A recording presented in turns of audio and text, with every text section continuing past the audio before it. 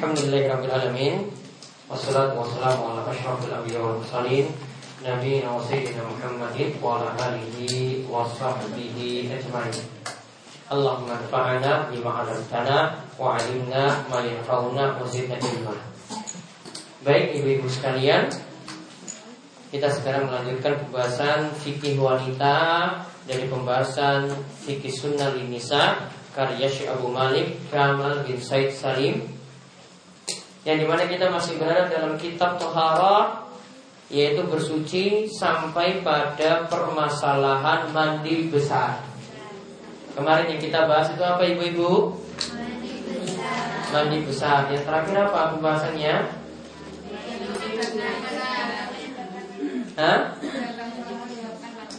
Hal-hal yang menyebabkan mandi wajib. Kemarin yang pertama apa? Keluar mani dengan syahwat, baik saat tidur ataupun saat sadar. Kemudian nomor kali bertemu dua kemaluan, yaitu hubungan intim walaupun tidak keluar mani. Kemudian yang ketiga, ketika berhenti darah haid dan juga nifas, ketika itu juga wajib untuk mandi. Kemudian yang keempat, ketika mandi untuk jenazah. Jadi jenazahnya itu dimandikan, hukumnya adalah wajib, yaitu wajibnya adalah wajib kifayah. Nah sekarang kita lihat rincian untuk nomor 1. Saya jelaskan dulu, nanti kalau ada yang penting baru dicatat.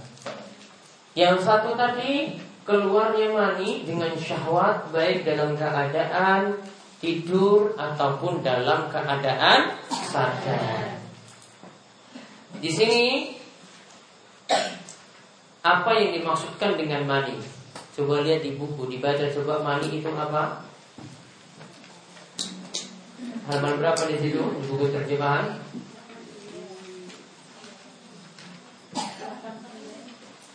Halaman 82. Coba Bu Lupi dapat sudah Bu? Sama saya. Oke, coba dibaca Bu. Mani adalah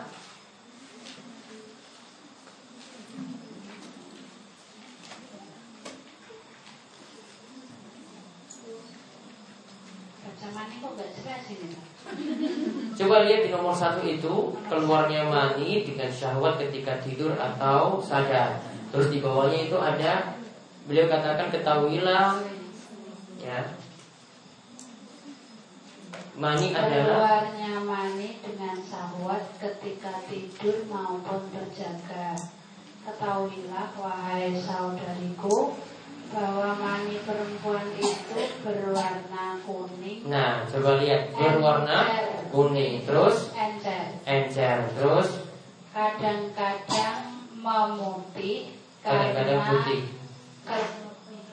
Kekuatannya. Terus karena apa kelebihan?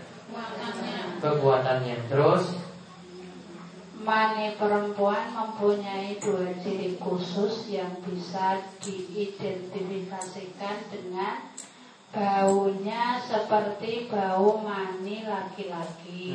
Terus diiringi rasa nikmat saat keluarnya serta hilangnya syahwat sesaat sesudah keluarnya. Maksudnya bukan hilang di situ, namun lemahnya syahwat. Artinya ketika itu lemah ketika kondisinya maninya itu keluar. Baik, saya terangkan. Sekarang catat, mani adalah ini ya, mani pada wanita. Ya, tulis dulu. Mani pada wanita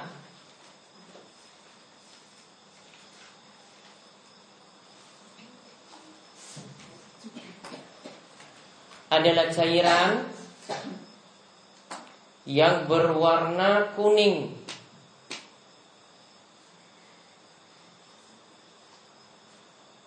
encer,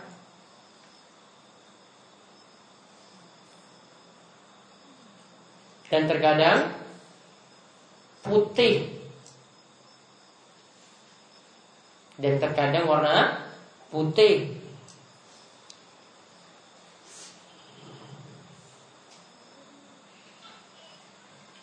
Kemudian mani punya ciri khusus. Mani punya ciri khusus.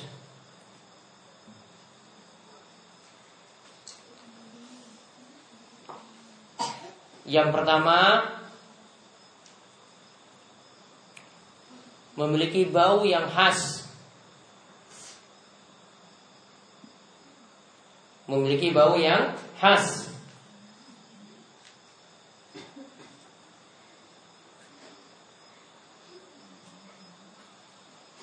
Memiliki bau yang khas, sama dengan mani laki-laki. Sama dengan mani laki-laki.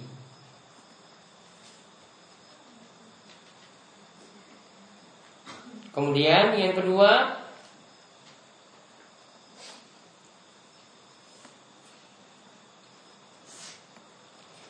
terasa nikmat ketika keluar. Terasa nikmat ketika keluar.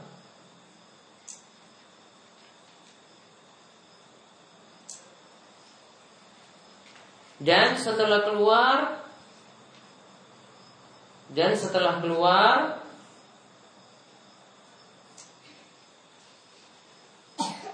menimbulkan kelemahan.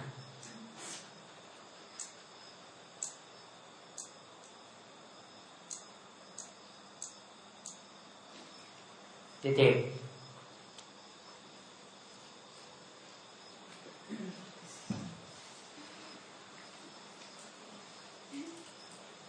Nah, sekarang dicatat lagi bedanya mani laki-laki dan perempuan.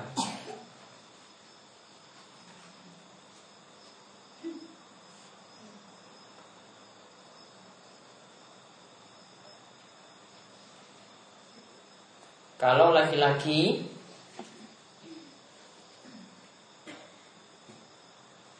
maninya kental dan putih.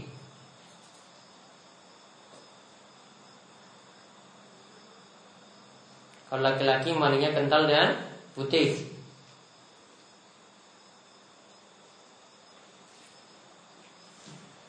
Sedangkan perempuan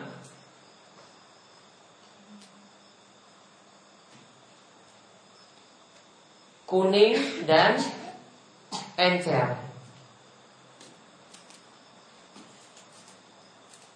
Ya, kuning dan encer.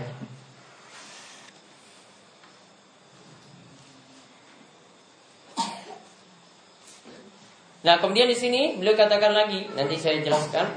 Ini sudah sebentar, saya terangkan dulu. Kalau mani keluar maka wajib mandi. Tadi beliau katakan terserah mau dalam keadaan tidur itu keluar, yaitu mimpi basah misalnya, atau dalam keadaan sadar. Misalnya keadaan sadar itu kalau ada yang melakukan onani. Ada yang melakukan onani, mengeluarkan mani dengan paksa, maka dia juga wajib mandi. Maka tulis keterangannya. Ketika mani itu keluar,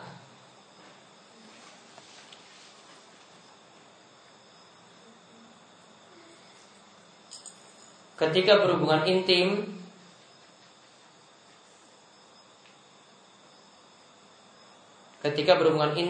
atau mimpi basah,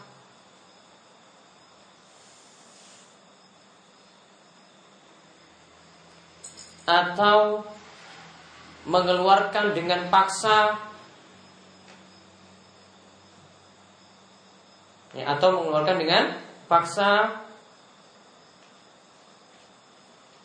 maka wajib mandi.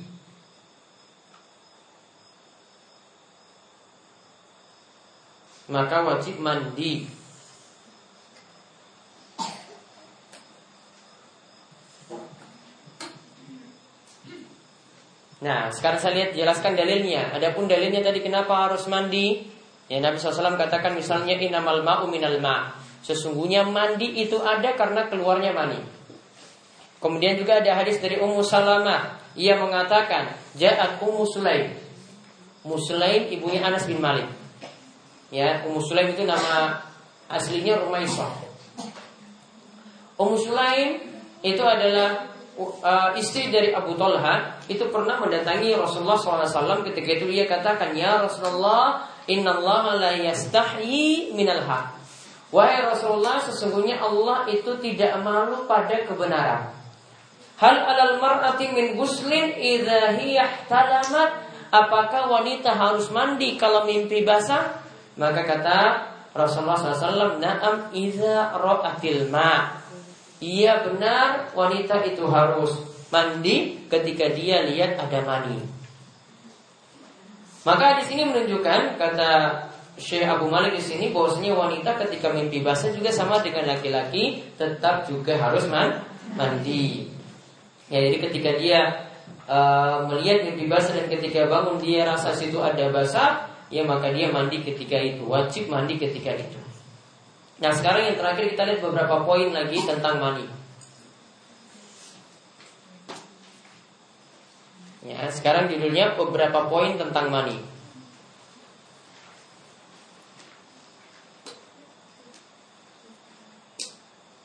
Yang pertama,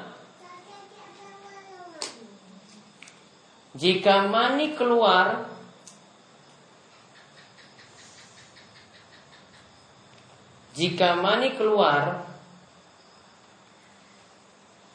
tanpa syahwat,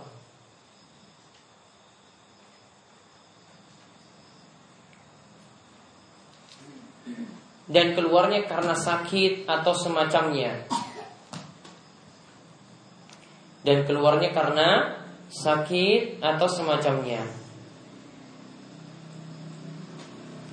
maka tidak wajib mandi.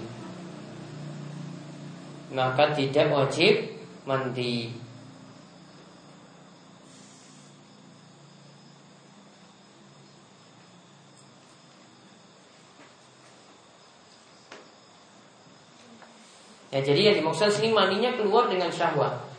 Hal ini berbeda dengan pendapat dalam mazhab Syafi'i. Kalau Syafi'i katakan pokoknya mani keluar, mau syahwat atau tidak, pokoknya mandi wajib. Namun yang lebih tepat di sini, ya kalau dengan syahwat baru wajib mandi. Namun kalau tanpa syahwat atau karena sakit tadi, maka tidak wajib mandi. Kemudian yang kedua, jika dalam mimpi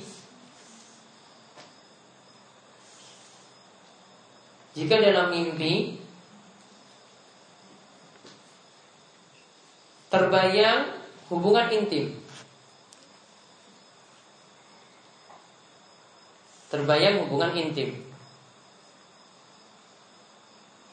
namun ketika bangun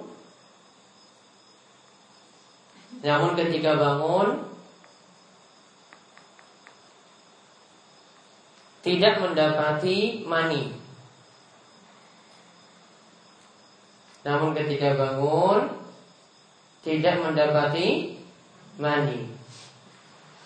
Maka tidak wajib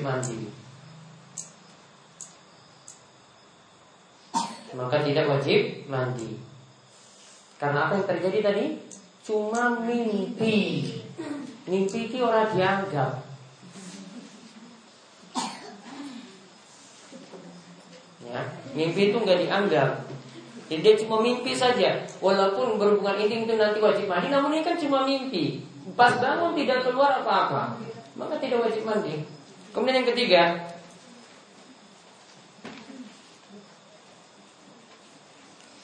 jika seseorang mimpi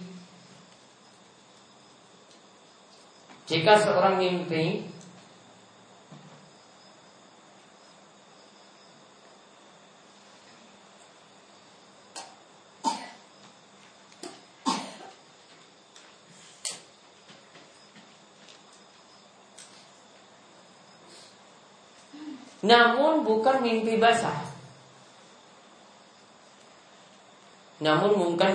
basah, artinya dia tidak mimpi hubungan intim, tetapi ketika bangun dirasakan mani yang basah. Ya, dirasakan mani yang basah. maka tetap wajib mandi. Maka tetap wajib mandi.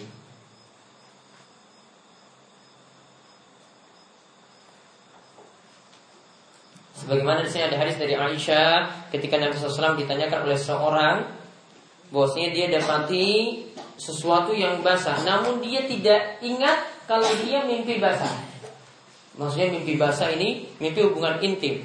Kemudian ketika itu ditanya apakah dia tetap wajib mandi, Nabi SAW katakan yaktasil, dia wajib mandi.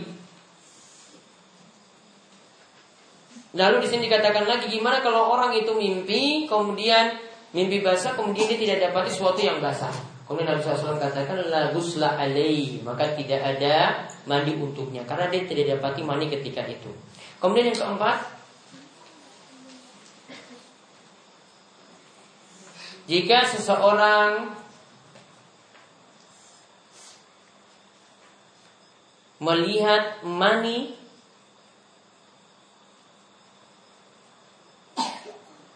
di bajunya dan sudah melaksanakan sholat,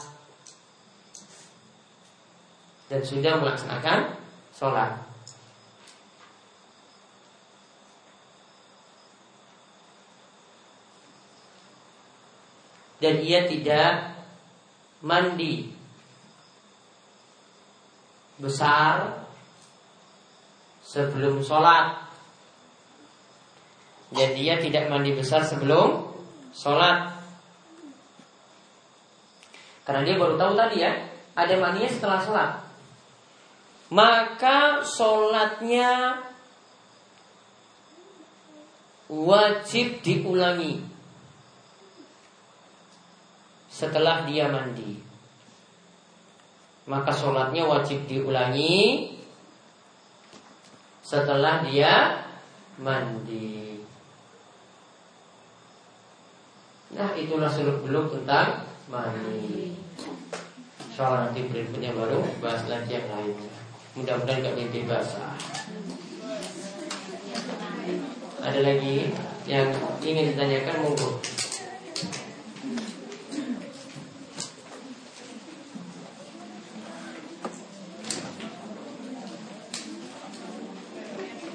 Ibu ada yang nanya? Mbak Aslam? Ya, Aslam tuh.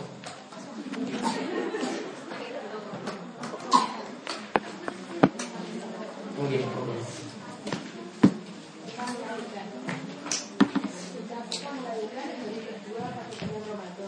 Melahirkan pada hari kedua pada bulan Ramadan, ya. Harus membayar puasa atau belum membayar fidyah. Baik. Lihat, perhatikan ibu. Melahirkannya pada hari kedua pada bulan Ramadan. Berarti hari pertamanya ya paling gak kuat kan? Hari pertama itu gak kuat walaupun belum melahirkan. Paling dia ketika itu tidak kuat, maka hari pertama ini dikotok, disahur. Ya. Terus yang ketika nifas itu bagaimana? Ketika sudah melahirkan, ingat ya, sesudah melahirkan. Jadi pengertian darah nifas nanti akan kita bahas setelah ini, nanti sepertinya setelah mandi nanti. Atau tayamum sudah pernah belum ini? Belum ya? Nanti setelah tayamum nanti beliau bahas tentang darah nifas. Nifas itu yang dimaksudkan menurut pendapat kebanyakan ulama, nifas itu adalah darah yang keluar bersamaan atau setelah keluarnya bayi. Jadi setelah keluarnya bayi atau bersamaan dengan keluarnya bayi, itu namanya darah nifas. Namun kalau keluar sebelumnya, itu namanya darah kotor atau istihadah. Berarti kalau lagi buka sampai berapa? Buka berapa? Buka 10? Ya. Dari buka 1, buka 2, 3 dan seterusnya itu belum darah nifas. Namun masuk darah istihadah, tetap sholat keadaan apapun. Ya resiko. Kita bawa nggak sulit.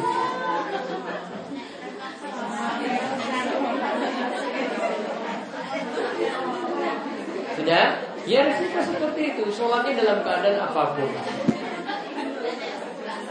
Terus, ya saya tahu sulit seperti itu, namun gimana lagi hukumnya seperti tadi. Nah sekarang yang darah nifasnya, darah nifas nanti keluar setelah itu biasanya 40 hari.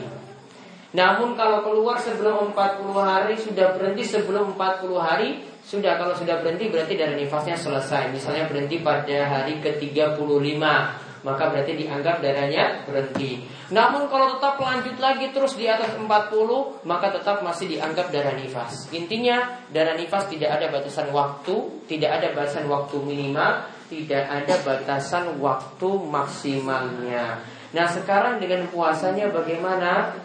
Pendapat yang lebih tepat dalam masalah ini pendapat dari kebanyakan ulama. Mereka tetap memerintahkan untuk nyaur atau qada puasa.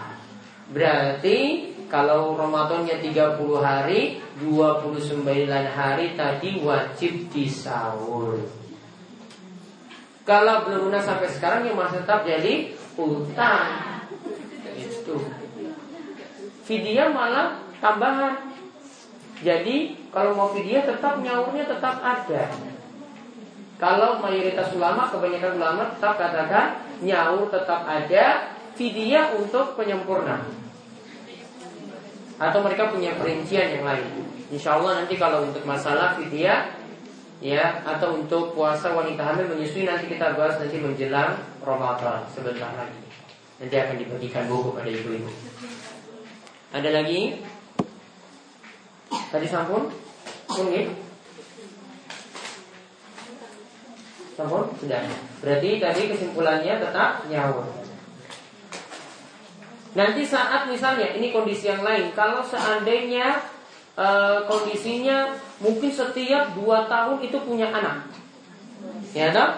Jadi setahun, ya, setahun itu melahirkan, setahun nyusui. Misalnya langsung tiba-tiba sampai 5, coba berarti 10 tahun. Ya 10 tahun, ya, hamil nyusui, hamil nyusui, hamil nyusui, hamil nyusui, terus seperti itu. Ya, misalnya ada kasus seperti tadi, berarti 10 tahun taruhlah dia nggak mau puasa, setiap Ramadan nggak mau puasa, berat. Maka saat itu berarti nanti 10 kali 30 kan berarti nanti 300 hari nyaur. Nah saat tidak mampu seperti itu baru ganti fidyah. Namun ketika mampu, ya, untuk nyaur, karena ya biasanya ibu-ibu kan tundanya 10 tahun dulu baru punya anak lagi kan. Nah 10 tahun dulu baru punya anak lagi, berarti waktu nganggurnya banyak. Nah waktu nganggurnya tadi itu untuk nyaur puasa yang tadi cuma 29 hari itu. Namun kalau ya 5 kali itu 5 anak tadi, misalnya dalam 10 tahun rekor misalnya seperti itu, ya, maka dia ganti fidyah semuanya. Karena nggak mungkin, nggak logis dia puasa 300 hari dalam setahun. Coba, nggak mungkin dia nyaur puasa 300 hari dalam setahun, nggak mungkin. Maka ganti dengan bayar fidyah, memberi makan pada orang miskin. Itu kasus lain. Ada lagi? Ya.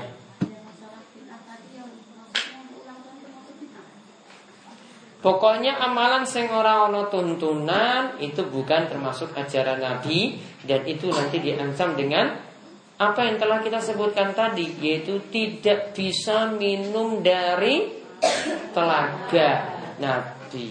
Yang jelas ulang tahun itu bukan hanya tidak ada tuntunan, namun itu cuma niru-niru wong non muslim. Karena tidak pernah wong muslim seperti itu. Gak ada dalam sejarah itu para sahabat lakukan itu. Itu cuma budaya wong kafir saja yang diimpor oleh orang muslim. Dalam ibadah kita tuh gak pernah ada tiup-tiup lilin, tuh gak ada ibadah kita.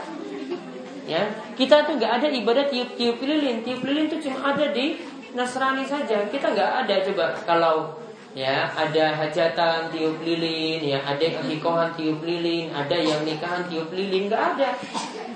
Ya, itu cuma dari non muslim. Tiup-tiup lilin itu cuma non muslim. Kita nggak pernah. Ya kita paling ya doakan, kalau ada yang lahirkan ya doakan, ya kalau ada yang punya hajatan ya doakan. Kita pakai doa. Kalau mereka pakai tiup lilin, kita enggak. Iya.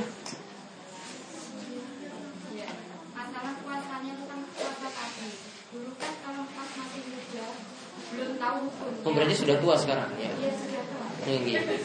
Dulu kan maksudnya sudah hukumnya itu sudah tahu nyaur, tapi belum tahu banget hukumnya itu kalau puasa itu harus nyaur. Wis nyaur urung? Belum nyaur tekan saiki.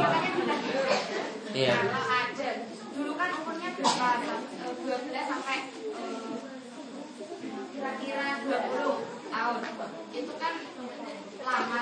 Oh, dulu ketika itu nggak puasa. Maksudnya pas setiap Ramadan kan bukan setiap bulan punya hutang. Kan libur, tapi kan nggak nyaur. Nggak nyaur tekan saiki. Iya. Ada yang di sahur tapi belum lengkap. Iya. Terus caranya menghitung Sudah balik apa belum? Sudah. Terus. Mulai maksudnya yang dihitung itu mulai dari haid. Iya. Terus Terus kalau kita lihat mau nyaur itu? mau dihitung gimana kan terlalu banyak. Nah, itulah resikonya nunda-nunda sampai 20 tahun misalnya. Setiap bulan, setiap puasa berarti 6 hari, taruhlah 6 hari. 5 hari lah ya, diskon berarti. Ya, 5 kali 20 misalnya 20 tahun orang disaur misalnya nggih, berarti utangnya 100 hari.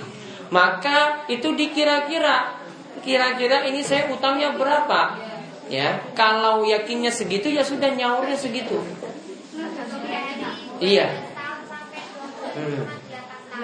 8 tahun, 8 ping 5 40 hari. Ya, cuma itu 40 hari ya berat. Ya, sudah.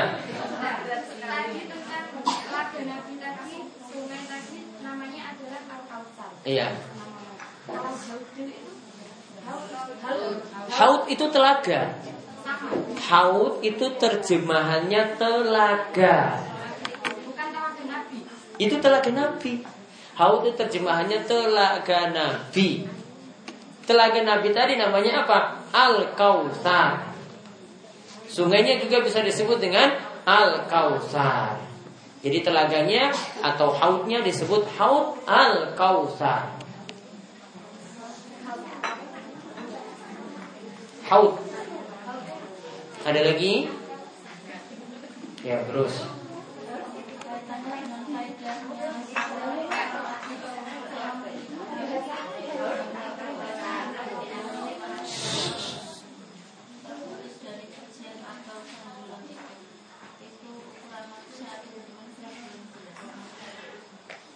Kalau jadi orang-orang musyrik itu menganggap Nabi SAW itu sudah terputus pujian. Kenapa? Karena tidak ada keturunan laki-laki. Namun Allah balas, Inna sya'ni'aka huwal abtar. Yang ngomong tadi itu mereka yang terputus dari pujian. Jadi yang terputus dari pujian, kalau yang dimaksud dengan ayat, orang-orang musyrik mereka tidak dapat pujian-pujian.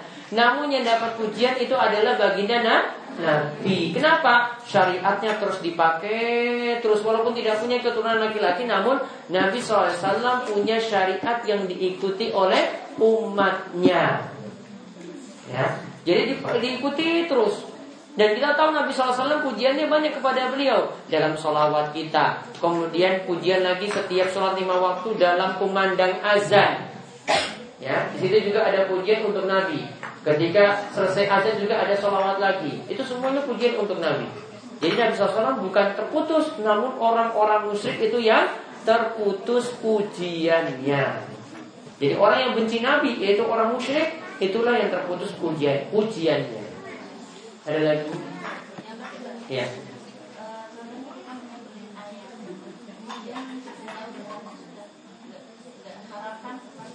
Tapi ada tetangga yang tidak sholat, tapi menginginkan itu. Kalau memberikan itu, apakah itu bisa juga? Kita yang beli ayam untuk makan sendiri. Iya. Nah, terus kita beli kepada? Ini caranya itu. Enggak boleh. Iya, enggak boleh diberikan. Iya, walaupun enggak boleh. Itu namanya tolong-menolong dalam dosa. Coba ya, besarnya. Ada lagi? Ibu yang lain? Ayo ibu. Mungkin ya.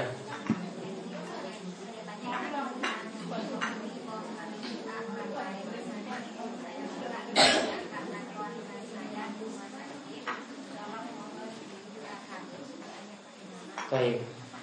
Misalnya, iya. Misalnya kita minta kepada orang lain untuk doakan saudara kita yang ada di rumah sakit. Doanya bagaimana? Jadi diinginkan pakai bahasa Arab atau bahasa Indonesia? Bahasa Arabnya. Aduh, sulit gawe-gawe ini artinya. Ya. Nanti nyusun kata-katanya juga sulit. Mending kalau keadaan seperti itu, doakan saja dengan bahasa yang dipahami. Itu sudah cukup. Ya. Makanya kalau saya misalnya ada doa, mending saya pimpin pakai bahasa Indonesia. Kalau pakai bahasa Arab orang nggak paham, nggak apa ini doanya, cuma amin-aminkan saja. Ya, cuma amin-aminkan saja, ternyata tidak tahu isi doa. Jadi orang manfaat. Dan juga nanti kekeliruannya, ya sebagian orang yang mimpin doa itu kadang cuma doakan untuk dirinya sendiri. Coba lihat isi doanya, misalnya doakan Allahumma inni as'alukal jannah. Artinya apa? Ya Allah, masukkanlah aku dalam surga. Jadi yang mimpin itu cuma bilang, ya Allah, masukkanlah aku dalam surga. Terus yang lain itu aminkan, amin, amin, amin. Terus yang ini nggak masuk surga berarti. Ya, kalau orang paham kan nggak ini. Ya, itu kalau paham bahasa Arab maka nanti diganti Allahumma ini jadi Allahumma inna nas'alukal jannah. Nah, itu kalau paham bahasa Arab. Namun kalau nggak paham ya sudah pakai bahasa yang dipahami. Karena kalau tidak seperti itu nanti doanya cuma untuk imamnya saja. Imamnya doakan ya. Dia misalnya berdoa Allahumma firli, Allahumma firli, ya Allah ampunilah aku. Terus ibu-ibu aminkan. Terus nanti kan dalam batin, ini kok imamnya saja yang diampuni, terus kita ini bagaimana? Kan jadi orang manfaat. Ya, makanya paling bagus pakai doa yang dipahami, itu lebih bagus. Walaupun tidak dengan bahasa Arab ini kalau di luar sholat. Ada lagi? Ya. Tentang fidyah. Yang berlalu biarlah berlalu. Karena itu fikih yang dulu. Namun kalau tadi yang nyaur tadi tetap jadi utang.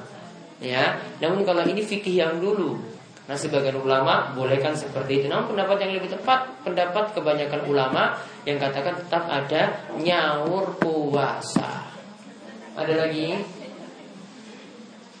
Ibu, yang betul? Ya, Pun, Bu Luki.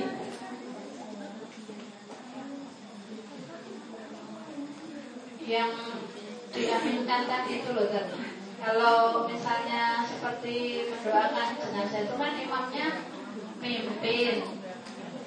Tapi kan mimpinnya kapan? Mimpin ketika jenazah sudah diangkat itu kan beliau mimpinnya doa, terus doanya juga kita nggak jelas, nggak kedengaran, itu nggak perlu ngaminkan kok berarti. Ya aminkan saja, namun kita juga nggak dengar ya kurang manfaat. Intinya kalau saya sendiri nggak kurang setuju doanya itu setelah ketika mau berangkat dimakamkan. Karena doa itu lebih manfaat ketika di dalam sholat, yaitu sholat jenazah itu dalamnya isinya doa. Ya. Dan yang saya sayangkan ya, setiap kali layat di sini ya, di panggung terutama itu kalau layat ya, kebanyakan yang layat itu nggak manfaat layatnya. Karena cuma duduk-duduk, nggak pernah untuk lakukan sholat jenazah. Coba hitung siapa yang mau sholatkan jenazah setiap kali layat orang. Ya, ada yang seperti itu terus rutin setiap kali layat sholatkan orang. Ada? Nggak ada. Cuma nongkrong saja situ cari rokok ya ngerokok, ya dinaik permen ya makan itu. Nggak pernah itu. Padahal lebih penting apa tadi? Doakan tadi, sholat itu lebih penting. Ngapain jauh-jauh datang cuma untuk duduk-duduk saja? Kurang manfaat. Makanya saya lebih senang doanya itu dalam sholat. Kenapa? Doanya nanti pada takbir ketiga, setelah takbir ketiga itu isi doanya itu panjang sekali. Itu doanya itu isinya ampunan semuanya untuk si mayit, minta kepada Allah supaya dia jauh dari siksa kubur, jauh dari siksa neraka, dimasukkan dalam surga, keluarga yang ditinggal itu semuanya diganti dengan yang lebih baik, ya, diganti dengan yang lebih baik hartanya, rumahnya juga diganti dengan yang lebih baik. Semuanya adalah doa kebaikan. Itu lebih luar biasa. Ya, makanya saya menyelisihi, kalau saya sholat saya menyelisihi perilaku yang ada di sini. Kalau mereka setelah sholat doakan lagi, ngapain saya sholat tadi itu nggak doa apa ketika sholat? Ya, karena kalau saya perhatikan sholat yang ada di Masjidil Haram, Masjid Nabawi, semuanya sholatnya seperti itu. Setelah sholat kan nggak ada doa-doa lagi. Kenapa? Doanya sudah ada dalam sholat jenazah. Itu sudah lebih ampuh. Ya. Imam-imam besar coba di Masjidil Haram, Masjid Nabawi itu nggak pernah doa lagi setelah itu. Setelah disolatkan sudah selesai, langsung dimakamkan. Simple. Ya, itu lebih ampuh. Ya, daripada doakan lagi setelah sholat. Seolah-olah sholatnya itu tidak manfaat. Jadi paling bagus, ya, tadi doanya dilakukan di dalam sholat. Ya, setelah sholat kalau ada yang pimpin seperti itu, cukup aminkan saja karena mereka itu berdoa. Namun yang lebih bagus tadi saya katakan doa ada dalam sholat. Dan saya sarankan untuk bapak-bapak atau ibu-ibu yang mau pergi lain ke kematian siapapun, ya, itu tolong usahakan waktu untuk melakukan sholat jenazah. Kita sudah pernah pelajari ketika pelajaran minggu sore. Nah, itu doa-doanya dihafalkan. Yang penting setelah takbir pertama apa? Al-Fatihah. Setelah takbir kedua membaca selawat. Setelah takbir ketiga doa. Doa saya sudah beri kemarin nih, Allahumma firlahu warhamu di lembaran yang panjang itu. Baru setelah takbir keempat, Allahumma la tahrimna ajrahu wa la taftinna ba'dahu waghfir lana wa lahu. Lalu setelah itu salam, sudah sholatnya rampung. Hukumnya kifayah, fardu kifayah. Fardu kifayah. Artinya kalau sudah ada yang melakukan, kita, yang lainnya tidak berdosa. Yang lainnya tidak dosa. Tapi sebaiknya yang tidak lakukan rugi, nggak dapat pahala sholat jenazah. Sebaiknya melakukan berarti. Sebaiknya melakukan, dan orang yang disolatkan semakin banyak yang menyolatkan, dia semakin banyak dapat syafaat. Syafaat itu artinya dia semakin banyak dapat ampunan dosa. Ya. Kalau di sini paling coba hitung pakai jari saja untuk orang yang menyolatkan. Sedikit nanti dia dapat ampunan dosa. Ya, dalam sejarah yang saya tahu di sini, ya, cuma sekali saja ada orang disolatkan sampai 70. Ya, cuma satu kali saja dalam sejarah di Gunung Kidul mungkin itu 70. Karena yang ada cuma 5, 10 mungkin jarang sekali. Maka nanti kalau besok, nanti kalau ada yang meninggal lagi, ya, nanti semua aja datang untuk sholatkan. Itu lebih banyak orang dapat ampunan loh itu. Luar biasa. Makanya kalau yang ada di Saudi itu biasanya pengurusan jenazah itu dipusatkan di satu masjid. Jadi misalnya satu Gunung Kidul di sini, ya, ada satu masjid besar, cuma masjid itu saja untuk ngurus mulai dari mandikan, mulai dari kafani, mulai setelah itu untuk sholatkan sampai dimakamkan, masjid yang ngurus. Itu lebih bermanfaat. Orang yang nyolatkan ribuan, ya, orang yang nyolatkan itu ribuan. Gitu. Ada lagi belum ini? Ini yang doa itu kan sholat ya, yang sholat. Sesudah sholat kan misalnya kita kan belum pergi dari situ sampai ke pemakaman, ke itu sudah terakhir itu loh, doa terakhir tadi yang saya sampaikan kan kita habis ngamini itu kan imamnya itu selalu mengatakan misal yang meninggal itu nyanyi berlupi Al-Fatihah gitu. Nah terus Al-Fatihah itu baru Bismillahirrahmanirrahim. Terus sana itu sudah mulai lagi untuk apa gitu Al-Fatihah itu, jadi baru Bismillah Al-Fatihah lagi. Itu sebaiknya kita diam saja atau gimana? Lah belum Al-Fatihah sudah. Baiknya diam saja. Adapun tentang kirim Al-Fatihah seperti tadi, walau tidak ada tuntunannya dari Nabi. Ya, Nabi SAW tidak pernah tuntunkan seperti itu. Sedikit-sedikit Al-Fatihah kirim kepada siapa, sedikit-sedikit Al-Fatihah kirim pada siapa. Kenapa gak surat lain? Jadi Nabi SAW tidak pernah lakukan seperti itu. Doa itu lebih manfaat daripada kirim Al-Fatihah. Doa itu lebih manfaat. Jadi kalau berarti yang melakukan tanpa contoh itu tidak. Kenapa? Tidak. Yang seperti itu gimana hukumnya? Boleh jadi dia melakukannya karena ngikut-ngikut orang. Kalau ngikut-ngikut itu berbeda hukumannya dengan orang yang buat ajaran itu sejak awal. Kalau saya begini, ibu-ibu, mari kita membacakan Al-Fatihah untuk keselamatan perjalanan Ustaz. Salah. Kalau saya enggak keliru. Kenapa Al-Fatihah yang dibaca? Saya paling bisa. Nah, kenapa Bu Lupi coba ganti? Mari kita doakan semoga perjalanannya dimudahkan oleh Allah, diberi kebaikan, kesulitan dihilangkan. Itu lebih manfaat. Kadang-kadang mereka nggak berdoa. Nah, itu. Tapi kalau dipimpin Al-Fatihah itu berdoa. Al-Fatihah itu ya memang dalam isi doa, namun tidak menuju pada apa yang dimaksud. Kita kan ingin doakan supaya perjalanannya mudah. Kalau baca Al-Fatihah nggak masuk ke situ, isinya nggak masuk. Langsung spesifik saja. Ya Allah, mudah-mudahan perjalanannya dimudahkan seperti ini, seperti itu. Sudah, simple. Iya kan? Jadi kalau saya kurang setuju apa-apa Al-Fatihah, saya kurang setuju. Bukan, ya. Doa saja sudah cukup daripada kirim Al-Fatihah. Karena kirim-kirim seperti tadi, kirim Al-Fatihah di sini, ya. Ini menurut sebagian ulama, ya seperti ulama Syafi'iyah itu tidak sampai pada mayit. Bukan mayit maksudnya. Ya, maksudnya untuk orang lain, ya, untuk orang yang masih hidup juga, untuk orang yang masih hidup. Intinya nggak ada tuntunan. Kalau ada tuntunan nggak mungkin nyampe. Nggak ada tuntunan. Gitu. Jadi Nabi SAW tidak pernah ajarkan seperti itu. Apa-apa harus kirim-kirim Al-Fatihah. Nggak pernah. Jadi ibadahnya kita buat sesuai dengan tuntunan. Itu lebih selamat. Ada lagi?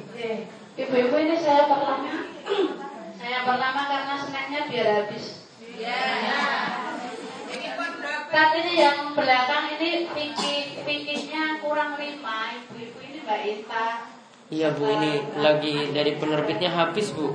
Oh gitu. Iya sudah dipesan, aduh lama sekali. Saya nanti cari-cari lagi ke penerbit lain aja. Kita langsung pesan di agennya, tapi belum dapat juga. Kalau dia ada solihin kemarin sudah. Itu masih ada sisa nggak ada solihin? Iya. Hah? Siapa suruh kembalikan?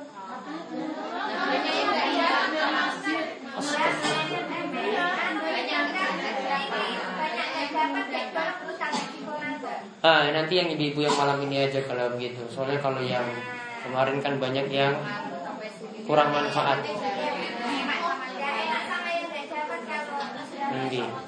Ya nanti dibagi aja untuk ibu-ibu nanti kalau pulang. Nanti suruh turun lewat bawang, nanti lewat perpus mantan buku ya soal.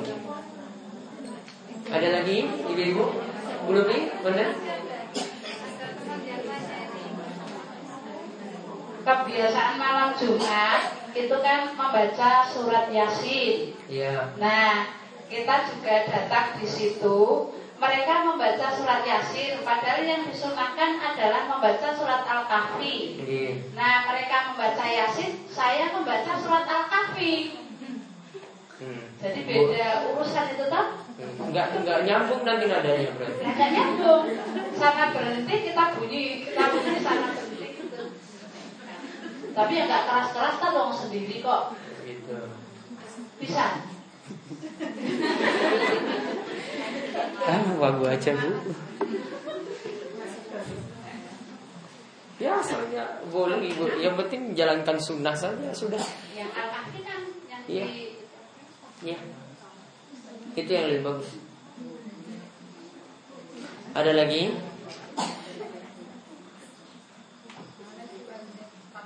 Ini sama tadi kan apa-apa Al-Fatihah kan. Dan kalau kita apa-apa lagi Yasin gitu. Nah, mau ada hajatan Yasin, mau ada akikohan Yasin, mau ada apa Yasin. Harus ada pakai dalil itu. Orang meninggal Yasin, akikohan Yasin. Ada Yasin juga kan ada. Macam-macam Yasin. Nah, sekarang saya tanya, apa dalilnya kenapa apa-apa Yasin gitu?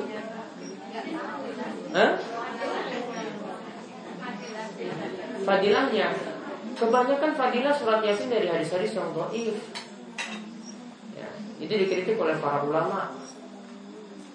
Jadi kalau kita jalankan surat yang lain lebih manfaat. Seperti tadi surat Al-Kahfi. Namun kita tidak menafikan nggak boleh baca surat Yasin, boleh. Ya, saya juga hafal surat Yasin.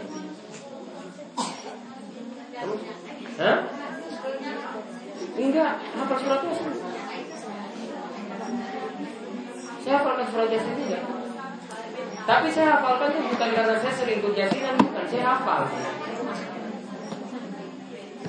Saya hafalkan memang.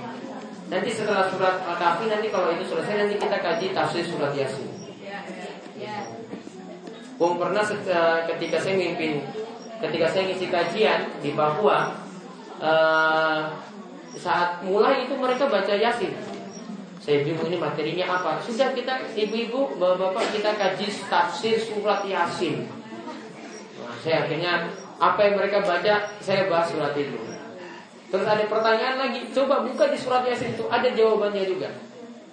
Ya, ada jawabannya surat Yasin. Jadi pertanyaan yang mereka ngajukan. Gitu.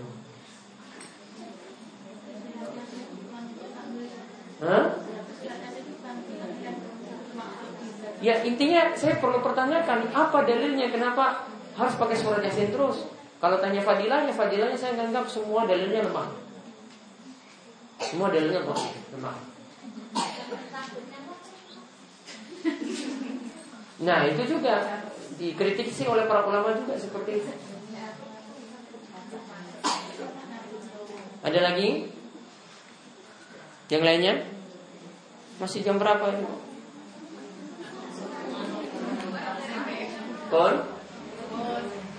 Sambungin. Nanti ibu-ibu nanti tolong ini bagi buku dari Solin ke biar yang ini dapat. Ada yang sudah ambil di sini kemarin? Ada yang sudah ambil?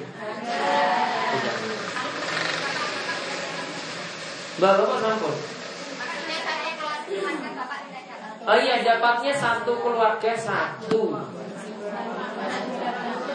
Dijual coba. Satu keluarga satu, atau satu rumah satu. Gini kemauan ya. Kita tutup untuk pertemuan kita malam hari ini. Pengumuman sebentar, saya lupa lagi.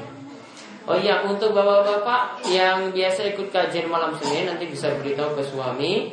Nanti malam Senin besok kajiannya dipindah ke Kerambil, ya, untuk ngaji bersama di sana berisak jam 8.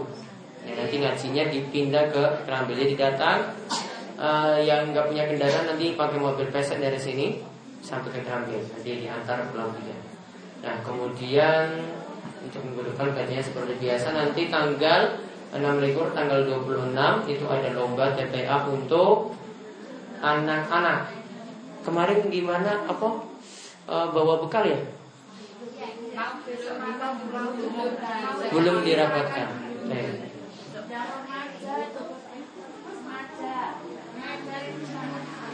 Remaja belum. Ini cuma untuk TPA. Oh kajian ya tetap di sini. Sing Alif di sini kajian. Yang lo balance-nya nggak ada tetap.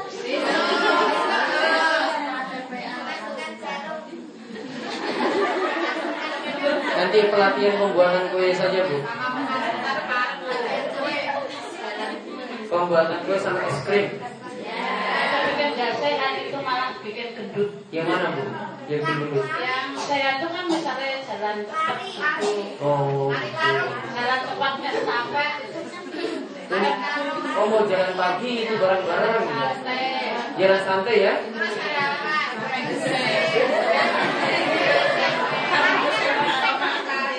Oh iya itu usulan yang bagus itu. Tapi startnya dari mana? Terus yuk keliling ini sampai. Ya nggak sampai finish nggak dapat kartu door prize. Iya, kapan-kapan nanti buat jalan santai yang door prize ya, door prize. Tunggu hajatan yang belum dirampung dulu. Ibu nanti kurang konsen. Kalau suruh sekarang nanti nggak konsen Bu. Ya nanti kalau hajatannya sudah rampung. Tidak ya? Ya kita tutup kajian kita malam ini sebentar. Ini ada pertanyaan sebentar sedikit. Harta yang sudah dihibahkan boleh nggak diminta lagi? Kemarin apa yang kita bahas? Boleh. Harta yang sudah disedekahkan atau dihibahkan diminta lagi karena itu seperti menjilat yang sudah dimuntahkan. Soal sunnah wudhu yang ulang 3 kali. Jadi kalau misalnya cuma 1 kali saja tidak termasuk ar-ribat, begitukah? Pokoknya kalau 3 kali itu yang paling sunnah. Namun kalau 1 kali itu kadar wajibnya. Terus apa lagi? Yang ketiga belum bisa. Oke, ini kemauan kita tutup pertemuan malam hari dengan doa kafaratul majelis. Monggo. Subhanallahumma wa bihamdika asyhadu an la ilaha illa anta astaghfiruka wa atubu ilaik. Assalamualaikum warahmatullahi wabarakatuh.